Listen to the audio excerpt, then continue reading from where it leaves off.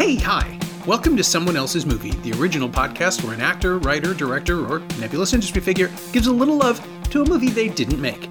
I'm Norm Wilner, senior film writer for Now Magazine, and this is the other thing I do. My guest this week is Jake Horowitz, a filmmaker whose credits include writing on the Dave Foley sitcom Spun Out and writing and directing the short film One Man's Trash. His first feature, All About Who You Know, played the Canadian Film Festival earlier this spring. His second, Cup of Cheer, stars Storm Steenson and Alexander Oliver in a parody of a certain sort of holiday movie. It drops this Friday, November 6th on VOD, Amazon Prime Video, and Tubi.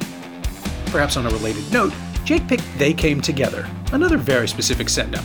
It's David Wain and Michael Showalter's 2014 spin on prefabricated romantic comedies in general, and You've Got Mail in particular, with Amy Poehler and Paul Rudd leading an absolutely ridiculous cast of very funny people, including Bill Hader, Ellie Kemper, Kobe Smulders, Jason Mantzoukas, Melanie Linsky, Ed Helms, Max Greenfield, Kenan Thompson, Aaron Hayes, Teyonah Parris, and the absolutely invaluable Christopher Maloney. It's a pitch-perfect parody of its chosen genre, so perfect that some people are still getting fooled by it and leaving angry reviews online. That just means it works, right? This is Someone Else's Movie. I had never heard of it, even though it's like all my comedy idols and David Wain did it. And it's just everything that is like perfectly made for me. But I was just browsing through like VOD one day and I saw this movie. I think it was like one of those movie nights where I like went to my parents' house and we all had to agree on something. And so it just ended up being this like rom-com with Paul Rudd and Amy Poehler, and we were like, okay, yeah, that's seems like it's worth $5.99. Let's try that. And like I didn't know what it was. Nobody knew what it was, and so it started out like any romantic comedy, and then immediately you realize that that's not at all what it is. And I think that's the perfect way to watch this movie: is not knowing what it is and not knowing what you're getting into, and just being tricked by it. Yeah, I kind of knew just from the collection of people involved that it wasn't going to be 100% conventional. And and also I think this is kind of important. When the film played theatrically here, we were given very elaborate press releases that explain, like in the email, that, you know, you are not supposed to take this seriously.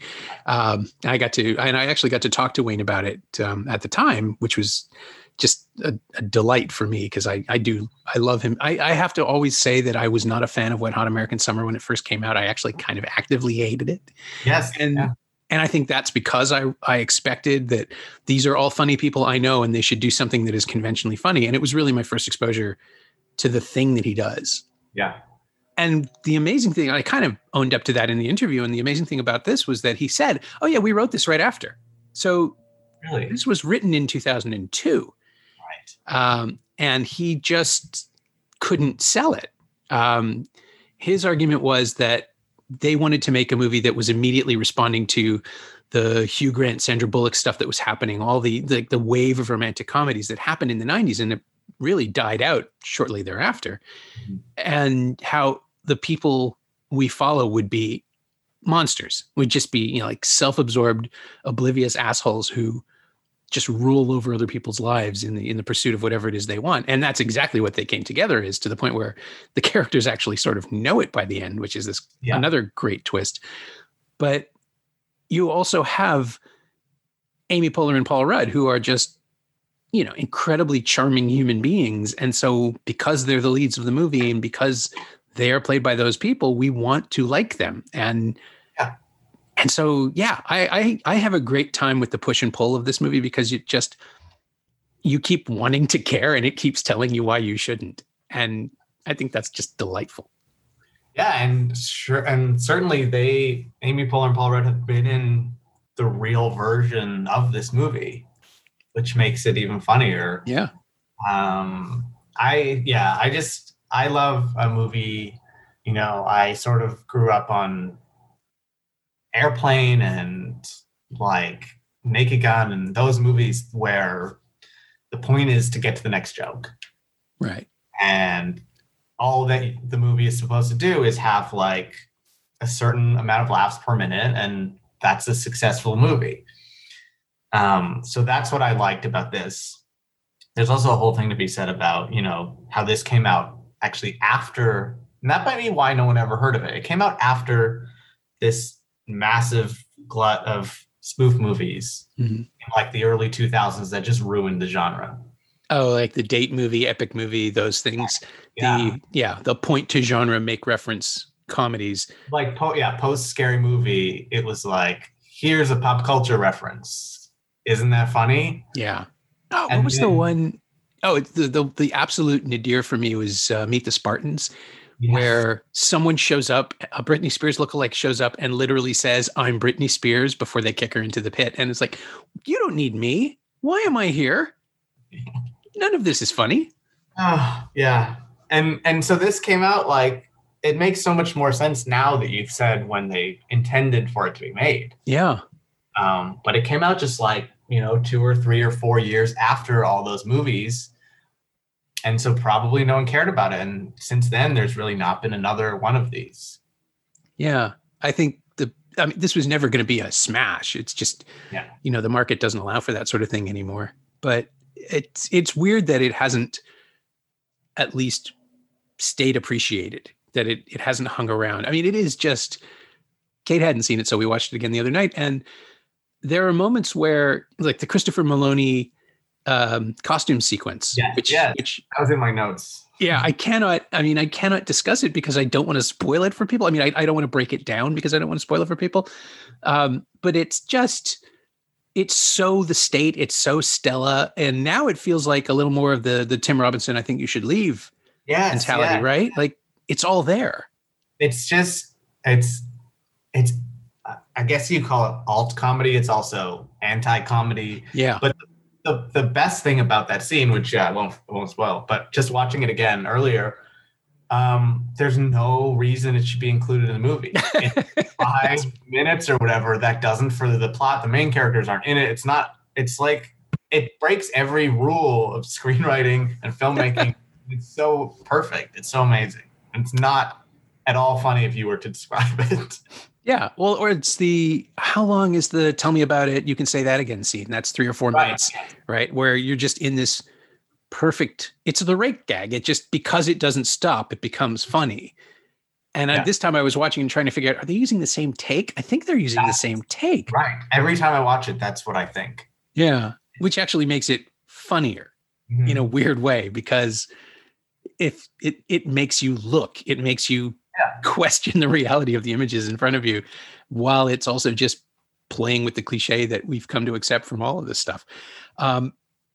Even the breakdown, the opening, the framing sequence that introduces us to the world with Rudd and Poehler explaining to their friends and the audience why exactly they are, like, kind of Jewish, inoffensively, non-threateningly Jewish. That's who he is.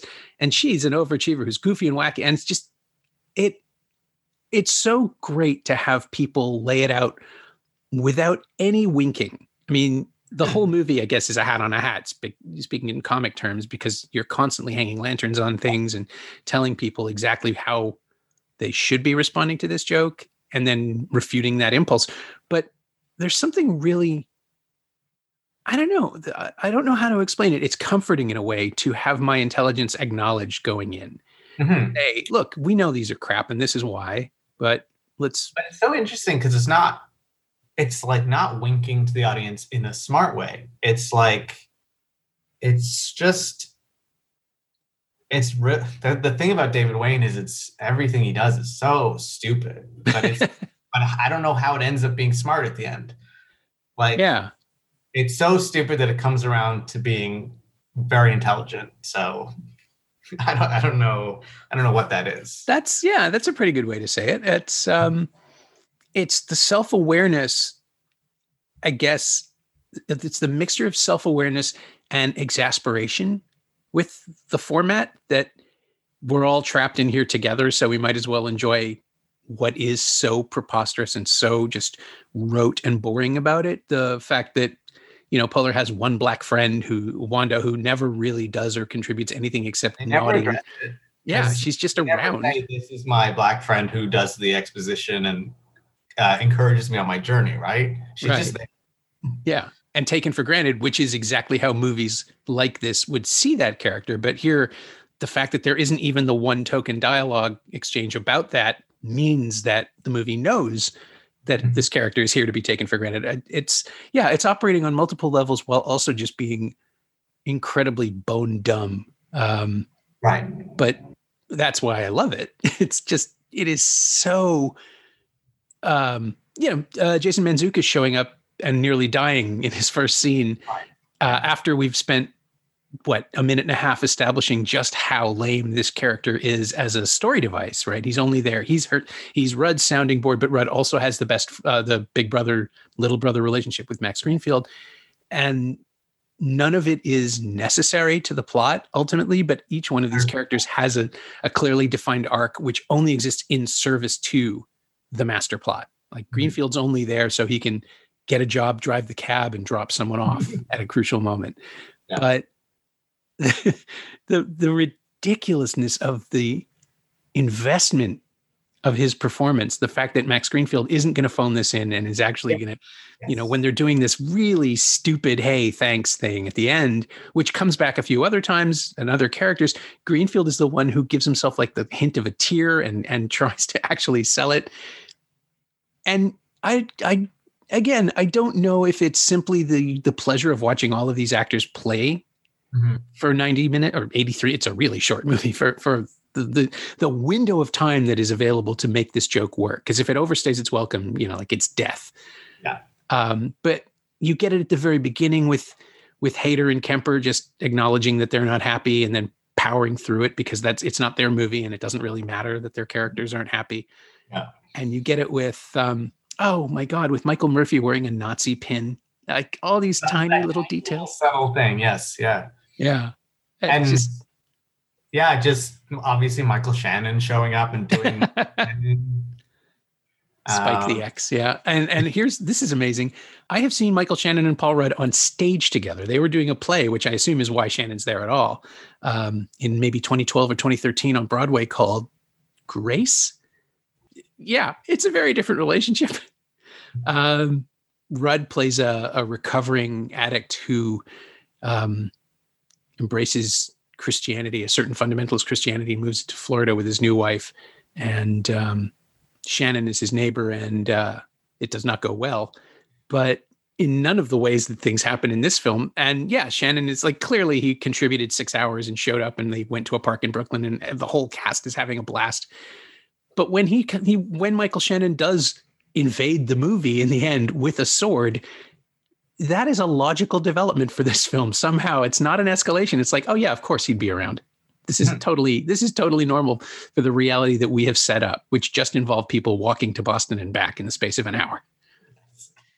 But I think also that's part of the brilliance of the film is the casting of it and then the direction of it, just to make sure that everybody plays it straight.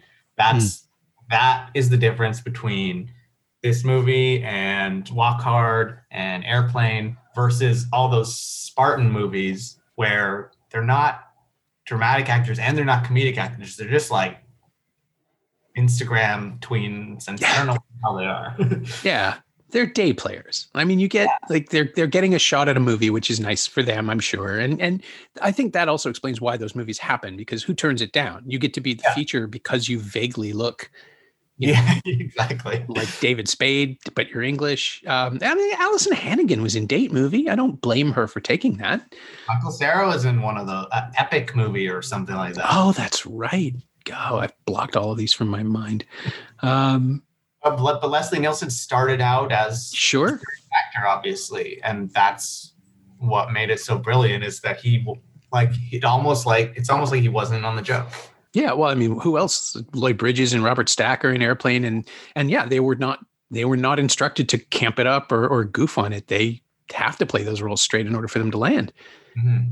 And here you're watching funny people be funny with each other in a way. Like it feels like a yes and game that got out of control.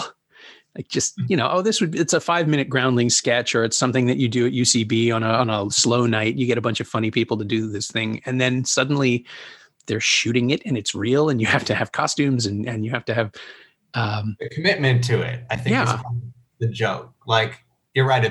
it's a premise. It's my film is like, could easily be like a 2-minute sketch, like the premise of a sketch, but just the commitment to actually making it and drawing it out is something. I don't know. Yeah. Well, we can get into that. How do you talk people into that tone? How do you get people to understand what it is you're going for? Do you just show them something like this and then say, but Christmas? Or do you? Yeah, no, it was interesting when we, the way it came about, Cup of Cheer is, that I think I had just watched this movie, and like a few weeks later I was like, okay, so, and then a few weeks later it was like Christmas and these Hallmark movies were on, and it came about after I had directed my first movie and took a bunch of meetings, and everybody said, okay, that was good. So if you want to make money, you should start directing Hallmark movies. And I just couldn't think of anything worse. So I was like, I don't want to do that. I'll do the opposite of that. And so I kind of merged those things together. Like it is like, they came together, but Christmas, but for shitty Hallmark movies. Right. But you have to build that world. Like you have you have the big city and you have the small town, and you're styling it in a way that leads us to understand the parody at work. And part of like the biggest part of it was like, okay, I don't want to do this if it's like those epic movies, Meet the Spartans, Scary Movie 10, whatever. Like I had, me and my co-writer Andy had a list of rules that we got from watching the movies that we consider are good, which are these very specific, you have to be in a specific mood for it. It's a specific kind of comedy, but they all follow rules. This movie is pretty timeless, I would say. There's one Justin Bieber reference, which seems a little odd because the joke is he's dressed like Justin Bieber. But other than that, there's no pop culture references. If someone, gets kicked in the balls or falls out a window or whatever, that the joke is how stupid it is. That's not the joke isn't like, hey, look, you got kicked in the balls. Right. So we probably had like 20 or 30 rules just while writing it that were really important to stick to. Another thing I love about They Came Together is just, I think I counted three F words and then one C word. It's not like vulgar or anything. They're very smart with, like, when a character swears, it's funny because they don't do it all, right? Yeah, it has impact. There's the way that Rudd throws away the C word. Yes. Yeah. It's a great laugh, but it is horrifying hearing that anger come out of Paul Rudd. Even though we are supposed to laugh at the extremity of the joke, I think it's just this great moment where the movie and Rudd both sort of acknowledge that this is not okay. Yeah. And it just pushes a line right over. And that's the emotional intensity you don't expect from a romantic comedy ever, because you're never supposed to see that the other side of romance is anger and frustration. Like they're so many, especially the 80s, as we've evolved as people and cinematic language has expanded. So many of the 80s films have been deemed as problematic because they're actively hateful. Right. And it's been smoothed out. And the 90s took it away and the zeros took it away. And now a character displaying any kind of entitlement to another character or possessive feelings is immediately coded as bad. And to see that come out of Rudd in that moment, that's so smart and so awful at the same time. The F words are nothing by comparison. That's fine. Yeah. People say the F word. That's fine. And you just don't ever see that in a movie at all. Mm-hmm. Yeah. And it's designed to be like it, to show how much they're trying to hate each other. I'll admit that was like my clearest homage to They Came Together in my movie, because I did almost the same joke. The difference is that I did it like 7 minutes into the movie, whereas they at least have built up the hour trust. And so it's very jarring and something that we sort of went back and forth on, like, should we leave that? Should we cut it? I guess ultimately, like you said, it's a critique of like Hallmark movies and just the like overly sentimental gloss that they put on all these things. And how completely stupid it is. Yeah, this squeaky clean illusion of romance, right? Which has none of the, I mean, just it doesn't even have to be graphically sexual or people don't need to be walking around with erections or anything, but they could at least acknowledge that there's an attraction at work rather than just, oh, he's so tender with that puppy that I like. Right. He lives next door to me in this small town, so I guess we have to get married. Yeah. Yeah. I get it, but it's reductive, right? Like it doesn't, and maybe that's part of it too, that, and They Came Together doesn't allow for it, the softening of romance the way that most romantic comedies do. There's an actual sense of how emotionally volatile it is to be in a relationship, even a comic one. And even though they cut it beautifully with the, oh, my bobbing apples, oh, my party tomatoes, like these people are insane. And of course they belong together because they both wore Ben Franklin costumes, but they are dangers to the public if they're left alone. So it makes sense that they become a couple. This is a question that I had for you while watching it. I used to do, I guess I started out like doing movie reviews, and I was probably at all the same press screenings as you. Oh yeah. They weren't at all like critical or intelligent or well thought out. I was just like, I just wanted to watch free movies. And that's how I got into this. Absolutely. Yeah. That's Demi said it. Once you find out there's a way to see movies for free, you just don't stop. Yeah. He was right. But my question while watching this was like, is a movie like this, is it critic proof? Or like, how do you, because you're talking about it very intelligently, whereas my opinion of it has always just been, it's one of the funniest movies. Yeah. Like, I don't. Rotten. It's not like it has 100% of Rotten Tomatoes. People say it's stupid. Or people who don't like it. Yeah. Well, I mean, and I have to come back to my Wet Hot American Summer experience where I didn't like it, and it's a classic anyway. So I think technically, yes, it's critic proof. I think in this case, like, They Came Together as a movie that needed critical support to break out beyond the standard package that it was immediately placed in. I mean, Lionsgate didn't do it any favors by making it look like a romantic comedy that you could go see as a romantic comedy experience. I mean, did it play at Sundance? Do you know? I don't know, actually. It didn't come onto my radar until I think it opened in summer in Toronto, which was also maybe not the best idea. Yeah, June 2014 is when it opened here. And it's kind of suicidal to place that movie in a summer slot, although this was 6 years ago, so maybe things like there were better shots at success and the calculus wasn't the same, but it always felt like a film that escaped rather than got released. And so it needed the support of everybody who could get behind it in any forum. So I think a couple of bad reviews might have really hurt it. But the problem I had with, or the problem I have with Rotten Tomatoes is that once you start factoring in audience reviews, you're basically dealing with cinema score, where you are getting the responses of people who don't know the language of film and just saw something, got angry, and wanted to make sure other people knew they were angry. It's all so meaningless. It's I could say the same about film criticism as a whole. It's a dying art, and fewer and far between are the opinions that are actually, helping. But if you don't have a hot, I think actually this would probably do better now, where we're more used to clips and viral success, and pieces of it could go nuclear. I think, like, if you actually released a few things, especially now that Paul Rudd is a legitimate movie star, as opposed to beloved character actor that he was before. A constant generator of memes and viral clips and stuff. Yeah. Yeah, exactly. I think I keep waiting for it to get rediscovered, but I think it's also already reached everybody who's going to be open to it. I don't know how.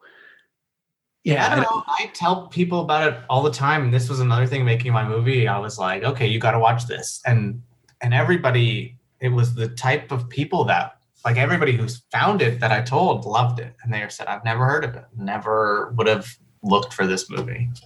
Yeah. It's just, but that's it, right? Like, everybody in this film is now somebody, even the throwaway roles. Like, Michaela Watkins has a sitcom now. And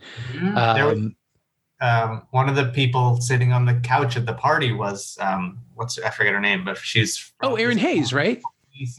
Yeah. Yeah, she's in it. She's billed, and I don't know that she has any dialogue at all. I think she just got cut out of the film, but she's from Children's Hospital at this point. And of course, that's Wayne. And that's another example of a template that can help people understand this.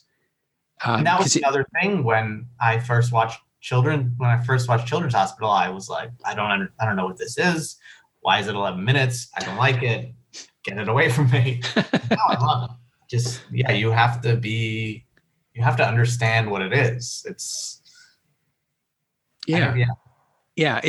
all of these films. I think the thing that Wayne does best is appeal to your better nature and somehow structure a scene or a joke to let you see the intention rather than just the throwaway line. Like Michael Ian Black as Trevor, as the worst person in the world. He's basically playing Bruce McCullough in half of the Kids in the Hall sketches.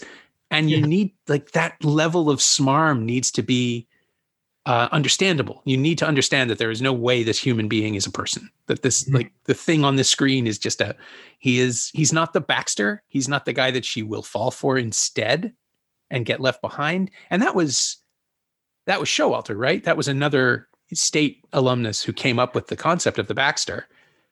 But they've been picking at romantic comedies for 20 years. Of course, eventually they're going to come up with this perfect engine, but you need to be able to tell the audience with your film without ever coming right out and saying it, that these are cliches, that you're looking at not stereotypes, but functioning cliches that can only exist within the environment that you've created. You're basically watching a terrarium.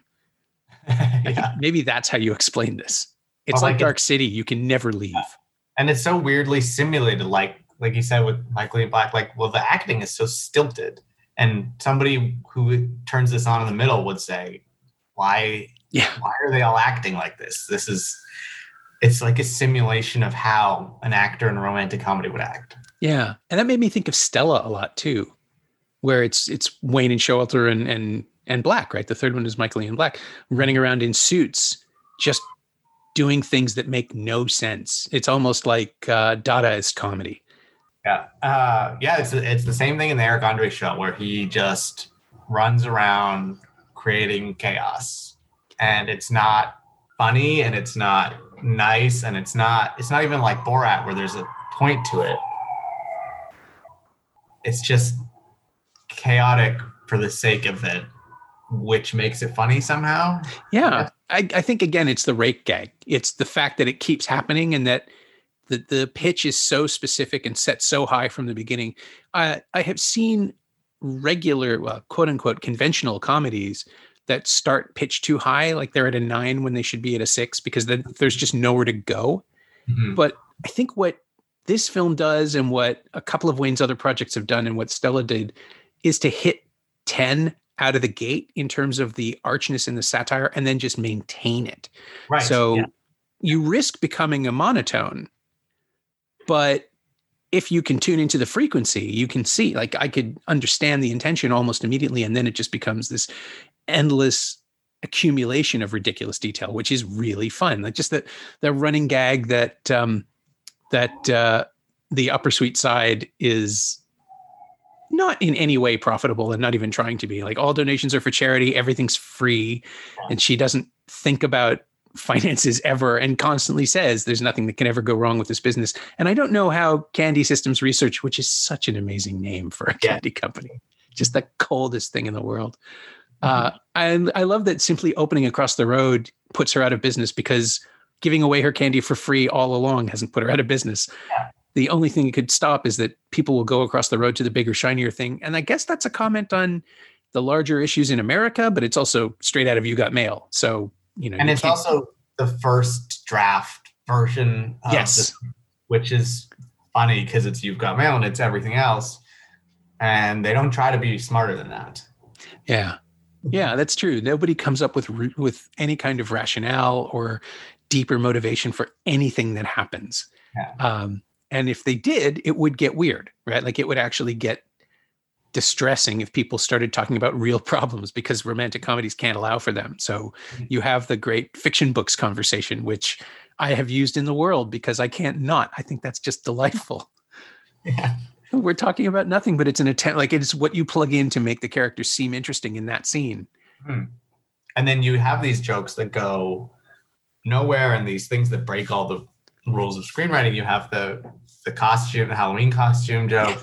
And you have the I don't know how to explain it other than the fuck me booby joke. Yep. That is a scene that is absolutely funny. Like it actually is funny. And the reactions, and I actually think that the booby scene is essential to showing people why you need real actors to do these roles, why you need people to find the comedy and hesitation and that weird moment that, like, because Rudd is, he's so non-threatening. It's the whole point of his character, that the idea by that point is that we could actually watch this man have sex with his grandmother and we would still kind of be on his side. Because she wants it. She's inviting him on some level. Our brains are telling us it's a movie. They're not really related. But he still manages to play like a family affection and sexual desire in a way that is incredibly uncomfortable and really, really funny. And not even the first time in that movie that he fucked somebody over 60. That's right. The third time, there was Amy Poehler's mother and Judge Judy, I guess. Yes, that's technically...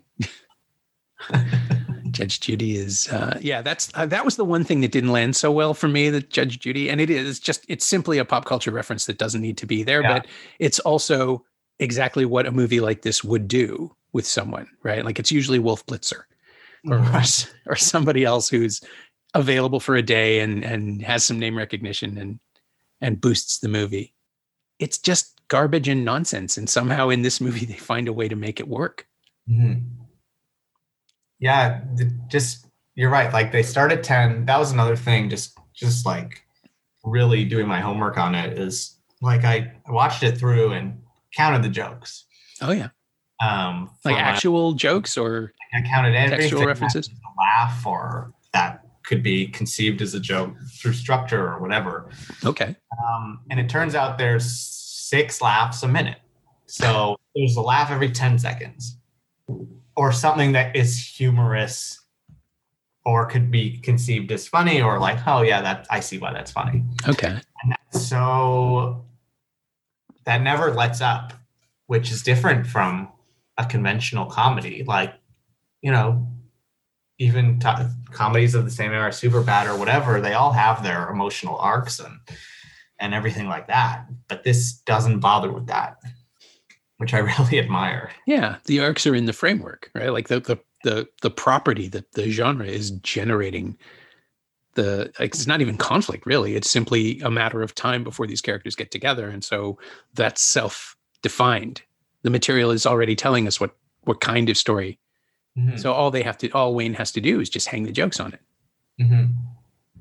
and they can be whatever they want. I guess maybe that's it, because we are dealing with something. It's like a horror film or a superhero movie. The beats are self-defined. We already know the audience has expectations, and it's not even like this movie doesn't even subvert the expectations. It plays right into them. Mm-hmm. It just reminds us how preposterous they are in every moment. Yeah, and it does that by the jokes not being related to the premise necessarily, right? Mm-hmm. Whatever the gag is, I guess, depending on the scene, can be anything. Yeah, sure. I mean, certainly having. I'm thinking about the wedding and the way that there aren't any active jokes in the wedding itself, because we don't really get to see it. We just get the aftermath. We get the aftermath. We get Rudd showing up too late, and then the weird frustrations. But because we've been trained to expect comedy from all of these characters, we get it anyway, because we can catch the pin on Michael Murphy, and we can catch the weird exasperation in everybody else at the wedding that it hasn't happened, but they're still kind of enthusiastic and rallying. There's somebody to look at. There's somebody to watch in every given moment. Yes. Yeah. Every frame is packed with something. Which is, there's also like a question of what could be intentionally bad. And this was something that I was trying to figure out in my movie too. Like what can be bad because these movies that you're parodying are bad, and or what looks bad because you screwed up, right? Okay. Like, I don't think there was any bad filmmaking in this movie. It was all done very, like, the score sounded like the score of every movie. The cinematography looked as flat and normal as any other romantic comedy, the set dressing and stuff. But like, you could get away with screwing something up, I think. Maybe I'm wrong. Yeah. Well, there is a continuity error in They Came Together, which is that the name of the subway station that's visible through the coffee shop changes. And I saw it said Upper West Side. Yeah. It's actually the Clark Street station in Brooklyn, because they shot most of the film in Brooklyn. They couldn't afford to shoot in Manhattan. I actually asked Wayne about this because I found it just so fascinating that the first few times you see it, it says Clark Street Station. And then at the end, it says Upper West Side, and there is no Upper West Side subway station. So I was just trying to assume there, I was trying to figure out if there's actually a Clark Street station. And I said, like, is that a joke? Is that about how completely generic you treat New York? Because the whole joke of the film is that New York is really a character, but there's never a sense of New York as a character in the movie. That's just the thing that everyone assumes. And he said, that's very charitable of you. We only had the money to do it once. They digitally changed the name of the station, but the budget didn't allow for it to do it every time. So he did it the one time you can see it the most clearly. Oh. But I prefer to think that it's a commentary. It's not. It's just a continuity error, but it works because the film has already created this expectation that there's a joke there. I filled it in, which I think is a great way to get out of a lot of these things, these compromises that you have to make when making a movie. And it's such an interesting thing about film criticism too, that you can read into things that aren't there necessarily, and then it creates a deeper meaning of the movie that the director can then be like, yeah, sure, that's what I meant, or like, actually, no, it was whatever. Yeah. Yeah, we do that, I think, way more than we probably should. It's an occupational hazard. The thing that I never understand is when people enter a film with a clear expectation of what it's going to be, and then the movie is something else, and that somehow isn't seen as a strength. Right. Yes. That's really annoying. That's why, like I said, I found this movie out of just without knowing anything about it. That's the way I try to watch every movie. I don't want to watch the trailer. I don't want to really know anything other than, if I know who directed it or who is in it, I have a sense that I'll like it. And if it's different than I expect, that's fantastic. Sure. Yeah. No, I'm the same way. I avoid marketing material whenever I can. In this case, it really was a question of, well, David Wayne is doing some interviews. We're going to screen this film a little early, and you should know. And they gave me the pitch, but I think I would have figured it out pretty quickly. I mean, there's also the fact that David Wayne directing a movie and co-writing it with Michael Showalter, who I don't want to give totally short shrift to, you're not going to get convention. Mm-hmm. That's Thomas Lennon and Robert Ben-Garant. They've mastered that side of it, of writing genre pictures that play into the values while still being reasonably entertaining.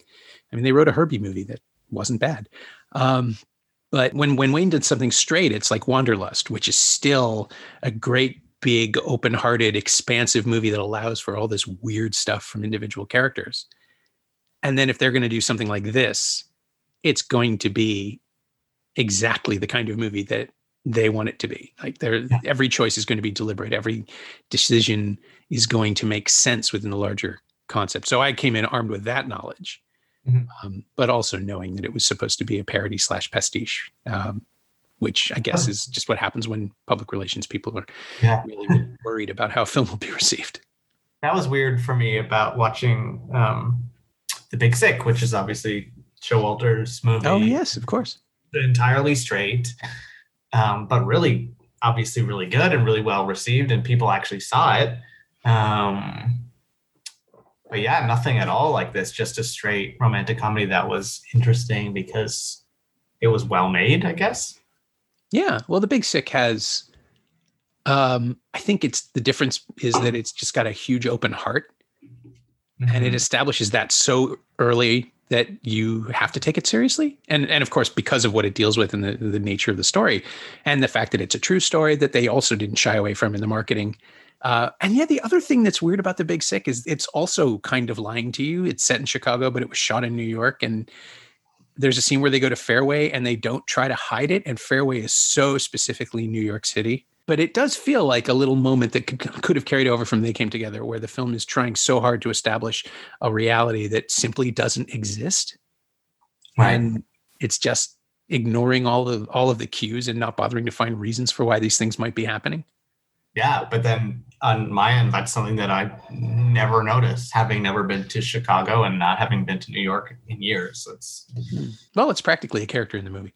Yeah, exactly. Even though it's playing Chicago.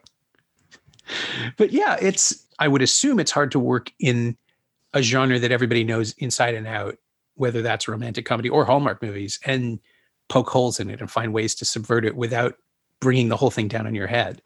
So with Cup of Cheer, do you actually try to make a Hallmark movie and let the material subvert itself? Or do you go for something more arch on set? Like how do you find the energy? Yeah, the rule was that if it's played on mute, it should look like a Hallmark movie. Okay. So, the production designer had done stuff for Netflix's The Night Before Christmas, and it was intentionally constructed to look and feel as much like a Hallmark movie as possible. Same for the score, and all of our actors, of course, had auditioned for The Real Thing hundreds of times, and everybody played it completely straight.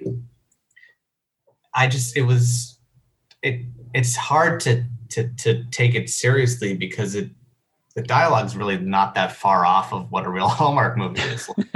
You're going to the big city. What? That's where you're going to the town of Snowy Heights, but that's the town where I grew up. Oh, you got to write about, it's not that far off from the real thing. Yeah. And you sort of have to stick close to it, right? Because if you veer too far off the template, you're just not parodying the original concept. Yes, yeah. And there's so many of them, and they're all the same plot that it's easy enough to know where to go without deviating too far from it. I think the way that we deviated from it is sure, there's always this ex who's a jerk who whatever comes to shut down the small business or whatever he does. I mean, we sort of cast against type for that one. And there's little things that we do, but it all sort of follows that straight line of a Hallmark movie. Of course, with the exception of what they're saying and what they're doing. Right. Yeah. I guess that's it, right? You have to understand something well enough to take it apart and put it back together wrong.